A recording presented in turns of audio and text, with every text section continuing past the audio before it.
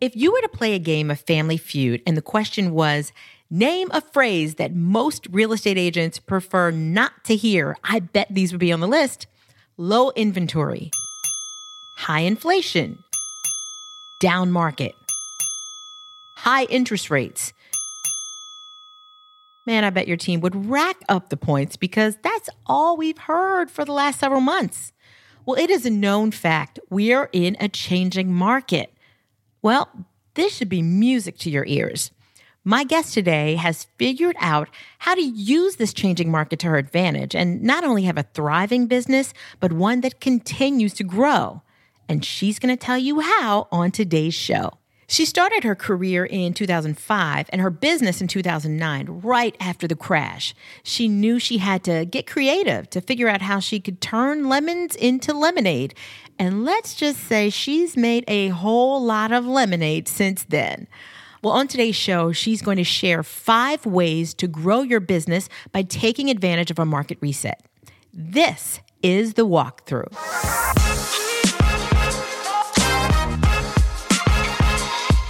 Hey there, I'm Lisa Johnson Smith. Welcome to The Walkthrough. This is a weekly show. New episodes come out every Monday.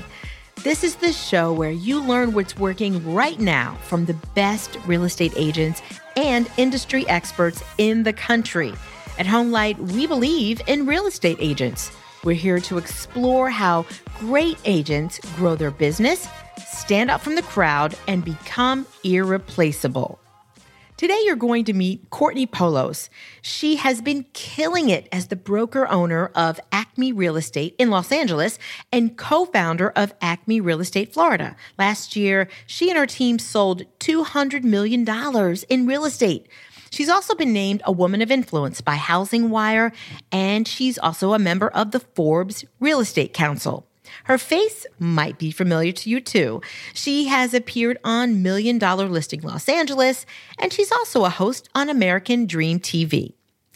On today's show, Courtney and I are going to talk about what she does to keep winning in a changing market, how she sets herself apart from other agents through her marketing, what she does to audit her competition in order to use it to her advantage, how she intentionally goes against the trends to work in her favor, her method that helps convert renters into buyers, and why knowing your value proposition is so important. Now let's get to my conversation with Courtney Poulos.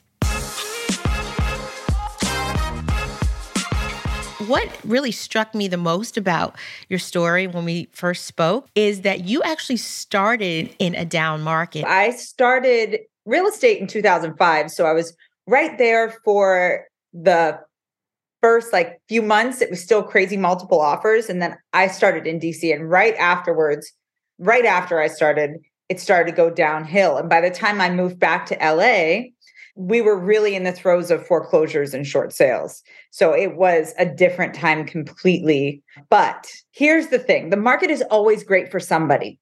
And what I did is I determined who that person was and what it is I thought they needed. So when the market's down, it's a great time for investors to buy. When the market's down, we always talk about down like it's bad for sellers.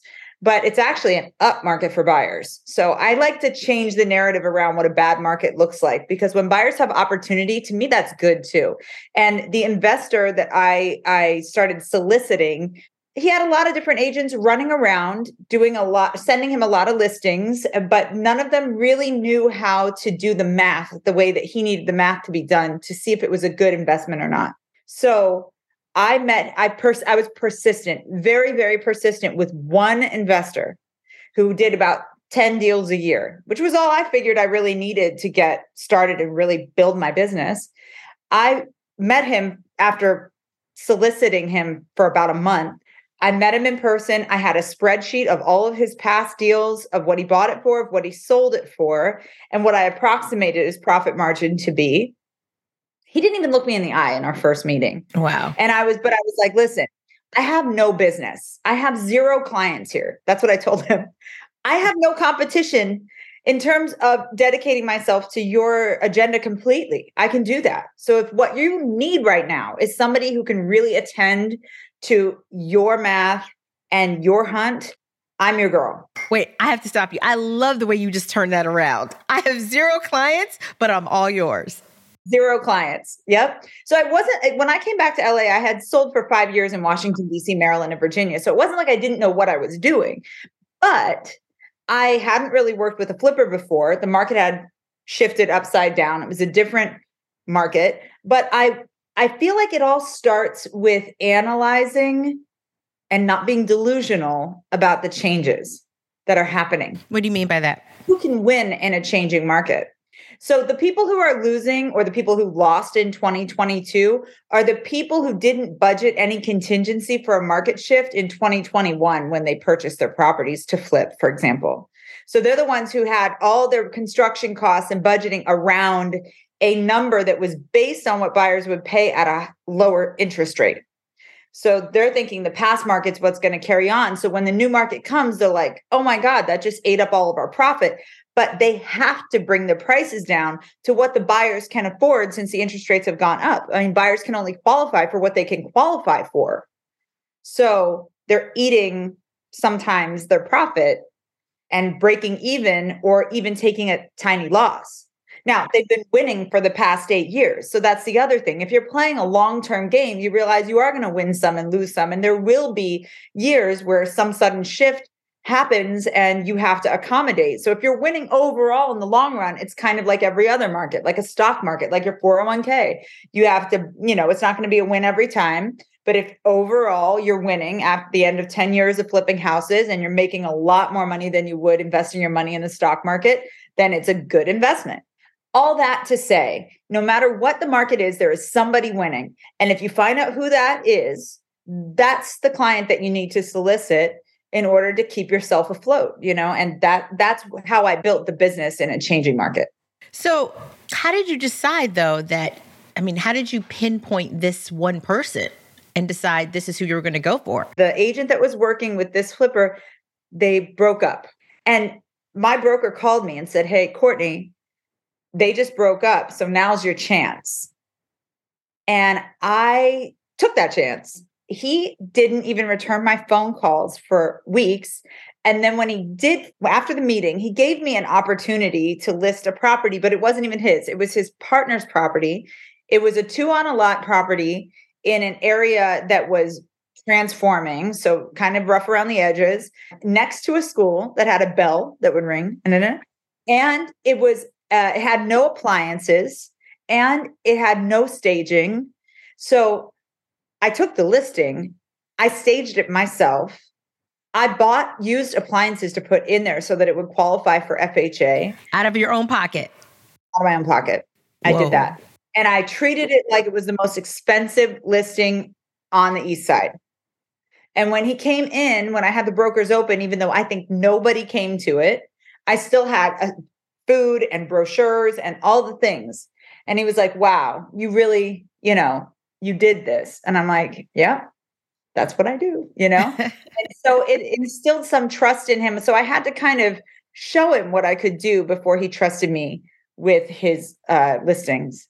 So the point is, again, knowing your audience, like what is it that's missing? And I think real estate agents in the previous market got a little bit lazy. I would go into listings and be like, what? There's just the MLS printout on the table, or, the house isn't staged, or it's staged poorly, or it's dirty, or, it just looked like nobody cared. And I'm like, you just think you're going to throw this on and it's going to sell. And they were. And so you didn't have to do anything. Now, whether or not they were leaving money on the table, in my opinion, they probably were. So it would even appeal to more people if it was done correctly, but you could still get away with it. Now you can't get away with it. You have to change your mind about who makes the decisions now, and who's making the decision right now in the market is the buyer. And the buyer knows the buyer has options. So the buyer is going to expect the most out of their purchase, whether it comes to renovations, presentation, or even pricing strategy. And sellers have to adjust to that and not cut corners like they were before. Sellers' agents need to not be cheap. Spend a little money on marketing. It might take you 3 or 4 weeks to get the right buyer for a property. And that doesn't mean you need a price reduction right away. It just means it's going to take a little bit longer in this market, which is fine. But don't be delusional and make choices based on the previous market. Acknowledge this market for what it is and who has the power here. It takes 6 months, I'd say, for most people to adjust to a shift in the market. And I'm hoping that this 2023 market has more realistic sellers, and their budgeting is going to be more realistic as well. As we went into 2023, did you find that your sellers were more amenable to changing the price? What I have found is that changes were made by the people who are putting their properties on for 2023 that are renovation resale artists. They started to make some changes in 2022 so that we could come on at a more reasonable rate. So, for example, I have a flipper who was thinking about maybe putting in a water feature like a pool or a hot tub or something. That got nixed. I'm like, no, we're just going to do pretty landscaping. So they're cutting things out of the budget a little bit, and that's okay, as long as it's not the critical stuff, but strategic and intelligent pricing is critical to having a really good sale, a fast sale for top dollar. So I'm saying that I think that a lot of the people who are going live in 2023 are people who made adjustments in 2022. Gotcha.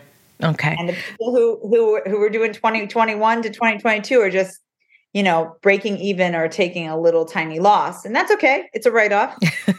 Right. But it's still that conversation you have to have with your sellers, which I know you're rolling your eyes right now. What's that conversation like for you? But with regular sellers, I will say anybody who purchased a property in the past 5 to 7 years is still going to make a profit when they sell. So the property values haven't come down. There's no crash happening whatsoever. So it's not that. It's that on the resale, maybe sellers aren't going to make as much money as they did before, but when they go to buy, they're also getting a discount on the buy. So it's 6 of one, half dozen of the other. The objective is to buy and sell in the same or more favorable market conditions. And that's possible right now. So you're getting a deal on the buy. You're dating your rate so you can refinance at the end of 2023, and you'll have a lower sales price. So that's good. So yeah, you took a little bit less profit on the sales side. For some people, it's even better because they're getting capital gains, taxes on the higher increased profit. So it can work out, in the favor of the seller. Yeah. I have to break all that stuff down to a regular seller, but a regular resale seller does understand that they have an advantage. So that's the good news. Okay. So we've got this changing market. You built your business to 7 figures in a changing market. And you have very specific things that you attribute to being able to do that. Let's get into some of those. One of the things you talked about was auditing your competition. And, could you break this down for me? Because usually people are doing a deep dive, within their own company. They're trying to break down, okay, where do we need to make these changes? What are we spending too much on all that? What do you do? How do you do this for your competitors? I do this naturally because I'm an intellectual by nature. I like data. I like to see, I like to analyze what's going on, which is, I think, a really important, they say people don't take time to focus on the business of the business. To me, that's where all marketing starts. It starts with analyzing the competition. So if I'm introducing a new soda brand or something, I want to make sure that I know what my competition's branding looks like, what their taste feels like, what people's response to them is like, what their pricing is like all the things, so that I can strategically put myself as a competitor and have a chance at winning. Same thing with building a brokerage, same thing with building a real estate business generally. I think that you have to, like in my case of Acme right now, for example, we train agents. So we have something called Agent Ascent Training. It's 11-week training program where the trainees, one of their assignments is to go out into the field and go to open houses and actually evaluate what's going on there. What paper is on the table? Did the agent ask you to sign in? Is there food? Is there drink? Is the sign dirty? Are there balloons? Did the agent pay attention to you? If the agent asks you if you are an agent, you say yes. Do they stop talking to you? All the things. How are they dressed? Like, what's the vibe? Is there a smell? Is there, whatever. And you'd be surprised, like what you learn from that, what the students learn from that is how many missed opportunities there are actually to engage. Because a lot of agents aren't trained on how to host open houses effectively. They kind of treat it like they're receptionists or working retail. Hi, I'm Courtney. Do you have any questions? No, that's not how you instill competence and confidence in your real estate services to the consumer, So you have to approach the interaction a different way. And this is one of the weaknesses of the competition. I'm 100% aware of that. And a lot of times people walk into our open house and say, oh my gosh, you guys are the first nice agents we met today. I'm like, what? Really? Yeah. Like people ignore them or they're rude to them, which is another thing that happened in the past market. So auditing the competition doesn't just relate to open house interactions. It's also what's happening on social media. Okay, so I pick somebody whose career I desperately want. Let's say James Harris of the agency.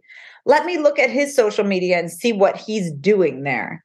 How many, and obviously as a TV show, so this is probably a bad example, but I'm just saying, like I could look at how many posts he makes a week, what the content of his posts are, how many personal posts versus business related posts are there, how informational are his posts, is it showing a lifestyle or is he giving facts and figures that can help an ordinary buyer? Is he focusing only on luxury real estate or is there something accessible for an ordinary buyer? Like what is there and how can I improve it in my own? For example, maybe you find somebody or a couple of agents who are killing it around any particular demographic. Some people choose their agent because this agent works in a particular neighborhood. So if I look at what her social is doing, what kind of postcard marketing is she doing? How can I find that out? What's her messaging, et cetera? Then I can figure out what's missing.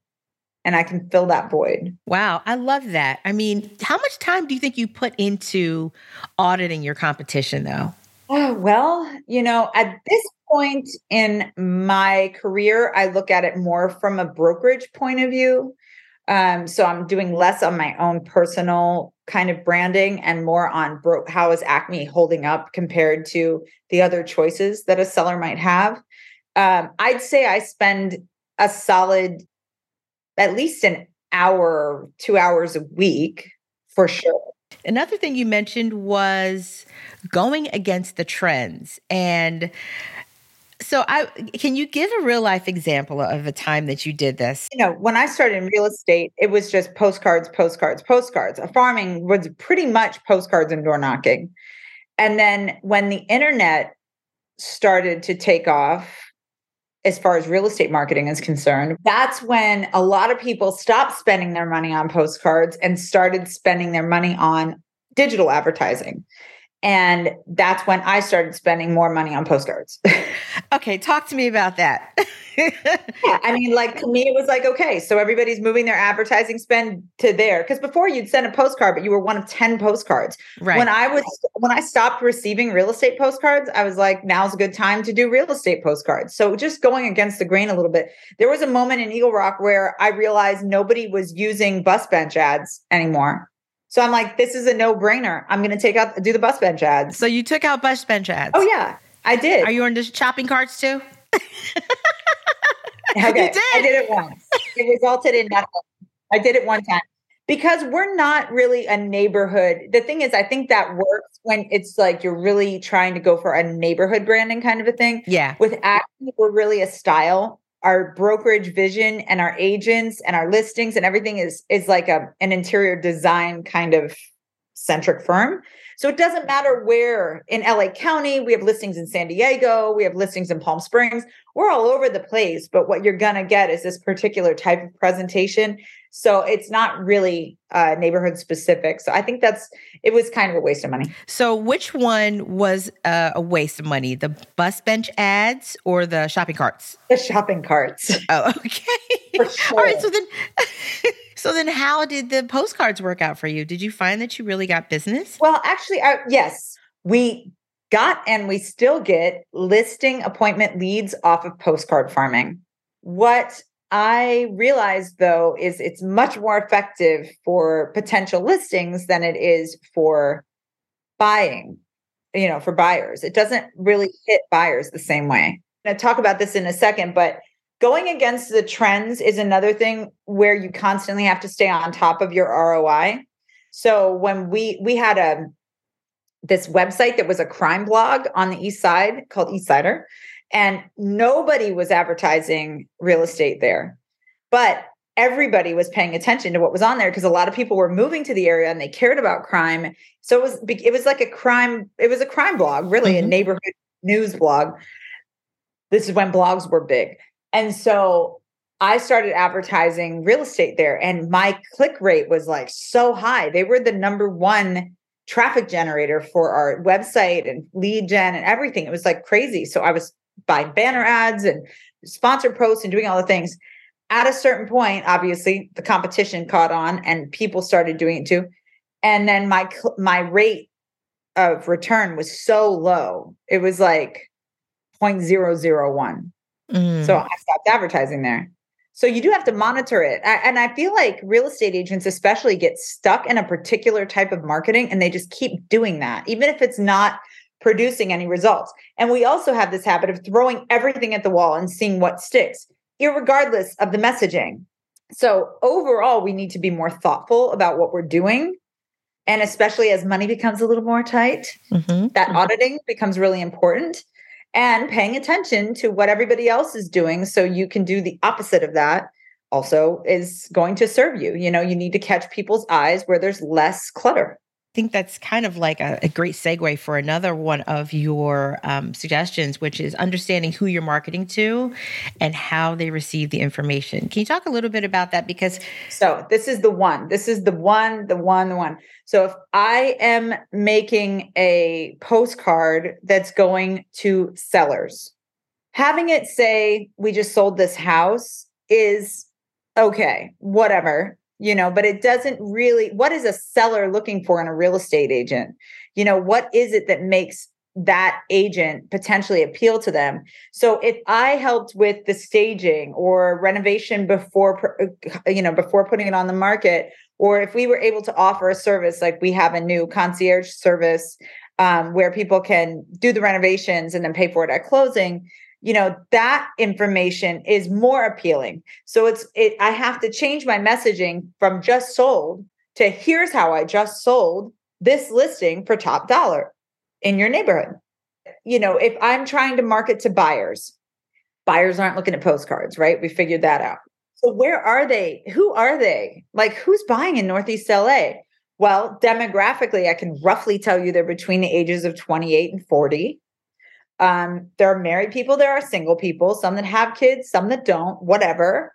But they are all on social media. And especially first-time homebuyers, they're at this period in their growth where they may not use Instagram so much for social, but they might use it for marketing their businesses or whatever.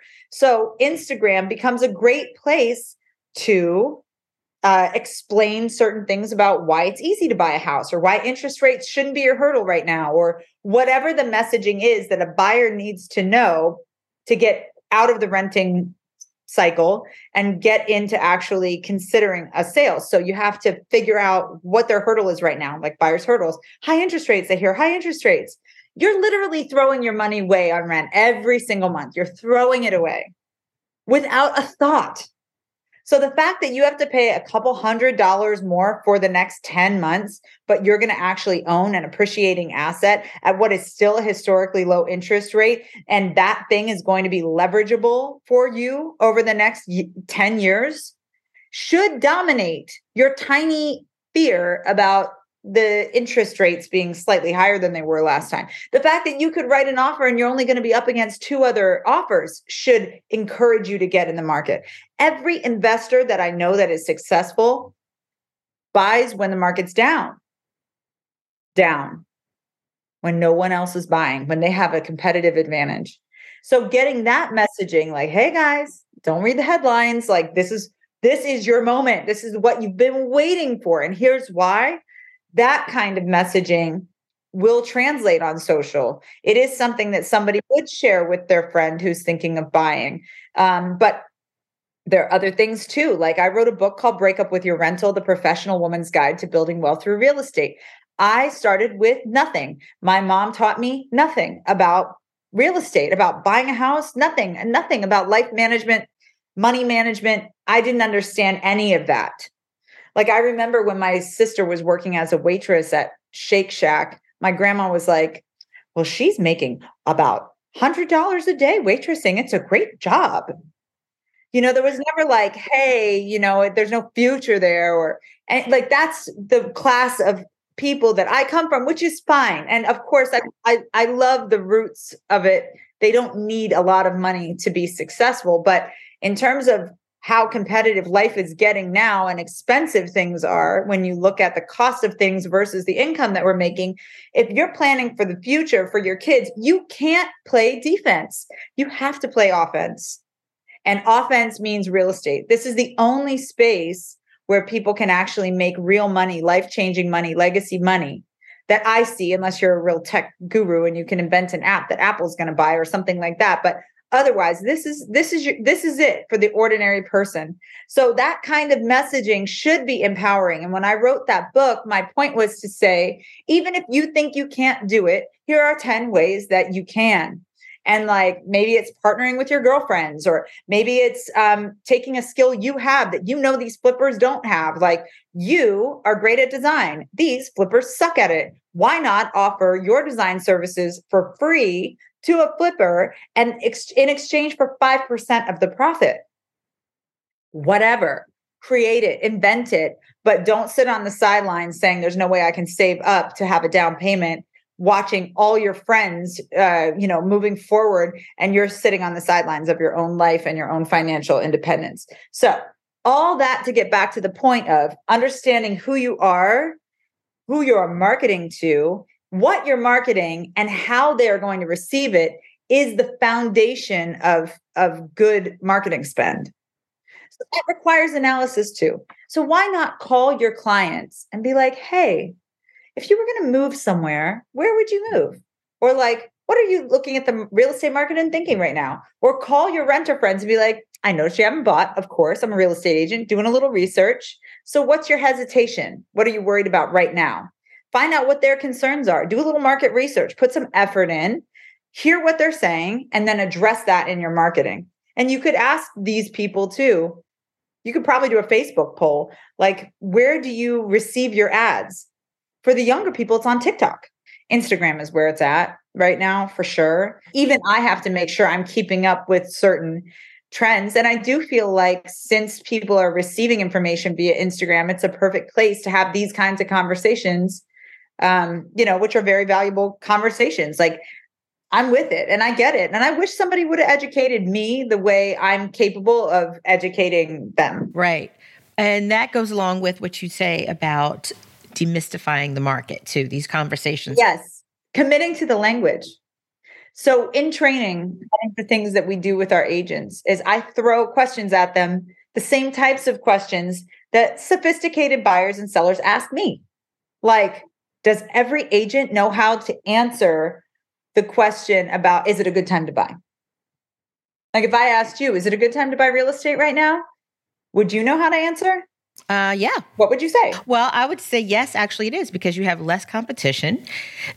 Even though the interest rates are higher, there are way less buyers. So where you would have in the past, the more recent past, paid way above, what is around 40% above what a home is listed for, now you will pay even below asking. A lot of properties, especially in this area, are going below asking, where they were nowhere near going below asking before.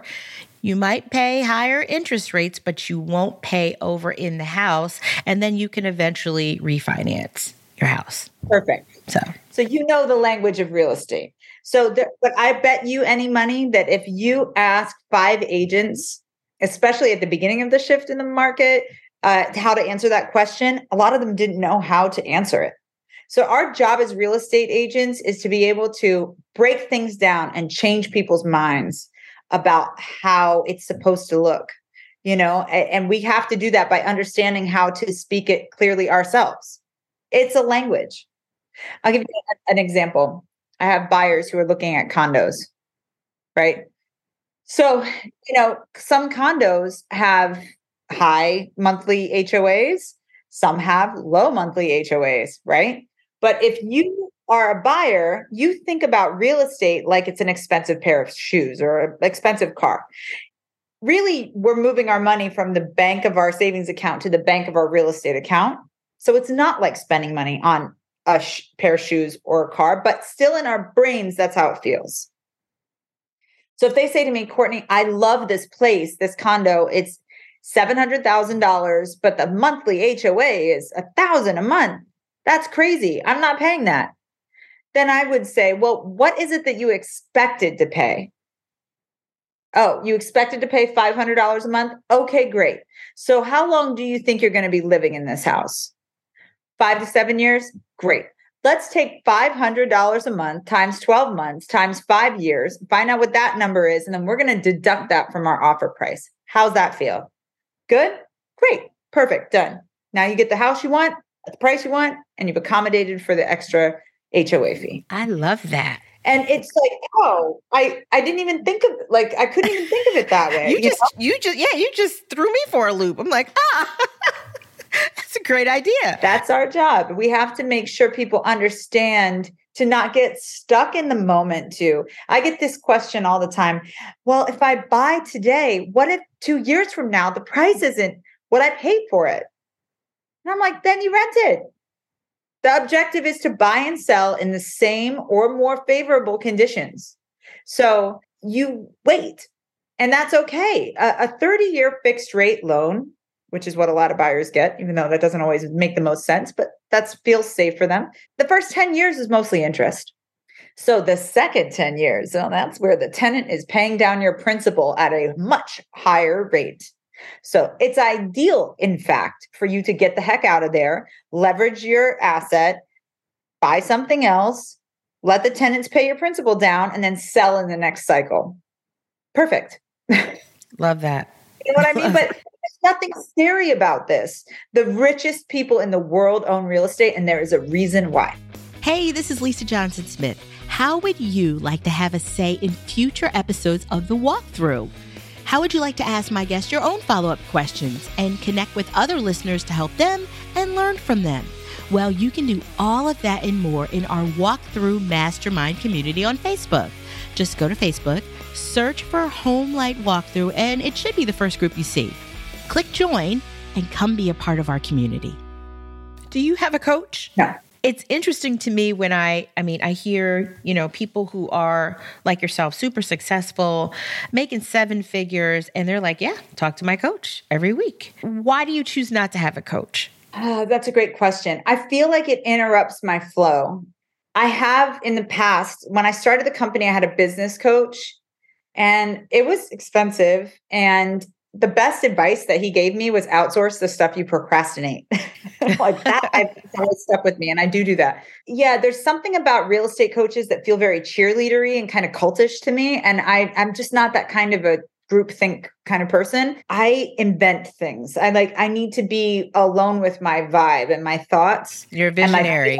Yeah. Vision. Yeah. And that is how I move. That's just so wild for me to hear because, I interview so many agents and super successful agents, and you're probably the first person who said that. People push coaching, and there's nothing wrong with it if that works for you. But I love the fact that you said this doesn't work for you and it's okay. And I'm still winning. Yep. Love that. No, it's true. It does. I have some agents who have coaches they love, and I'm so supportive of that. Whatever works for you. I just know what works and doesn't work for me. But that brings me to my final point about what you always need to do, whether it's a changing market or not. And this is a place where a lot of new agents just haven't figured it out yet. But once you know it, boy, can you run with this? And I can give you an example.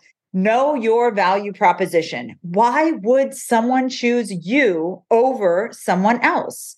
So what I remind my trainees is that they're going to be up against me in the listing presentation. So they better be able to go in there and figure out what it is they're selling about themselves, or what skill or talent they have, or knowledge they have that makes them a better fit than me with all my years experience and all my past sales, when they don't have that. It's kind of like whenever I was meeting with that flipper and I said, listen, I have 0 clients to compete with. I know my value is that I can contribute time, and you can be my only thing I've got going. And that was a value to him, because he's sick of having all these different agents running around, giving him bad deals.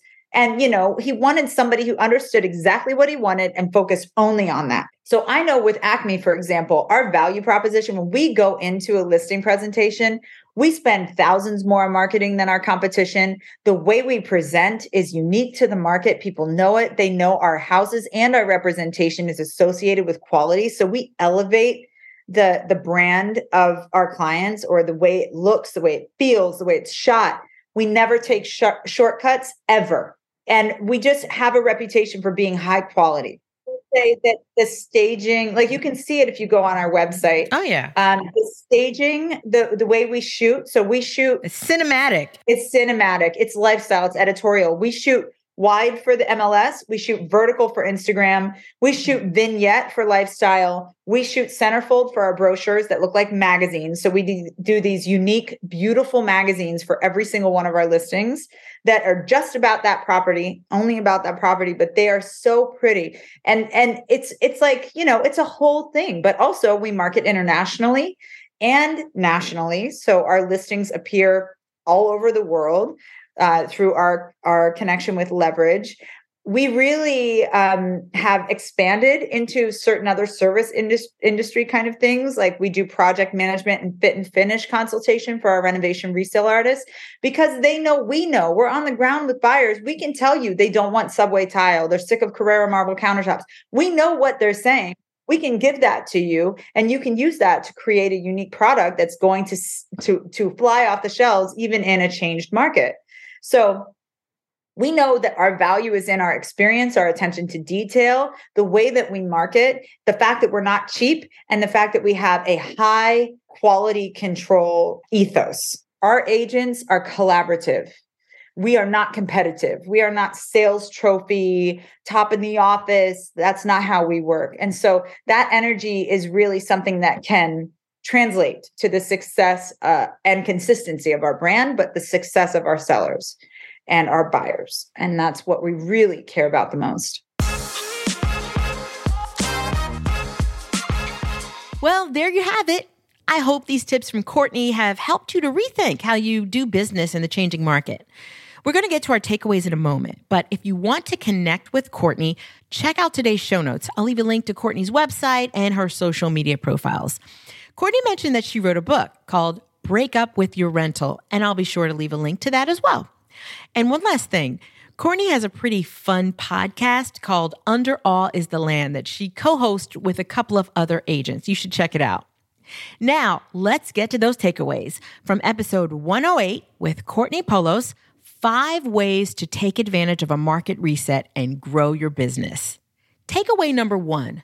Don't be afraid to go against the trends. Courtney makes it a point to do this. She says when most agents stop doing one thing, that's her sign to start doing it. It's an easy way for her to stand out from the crowd. Takeaway number 2, always audit your competition. That means studying them to understand their weaknesses or strengths. And that way you can be sure you're not making the same mistakes, but also improve upon what they're doing better than you are.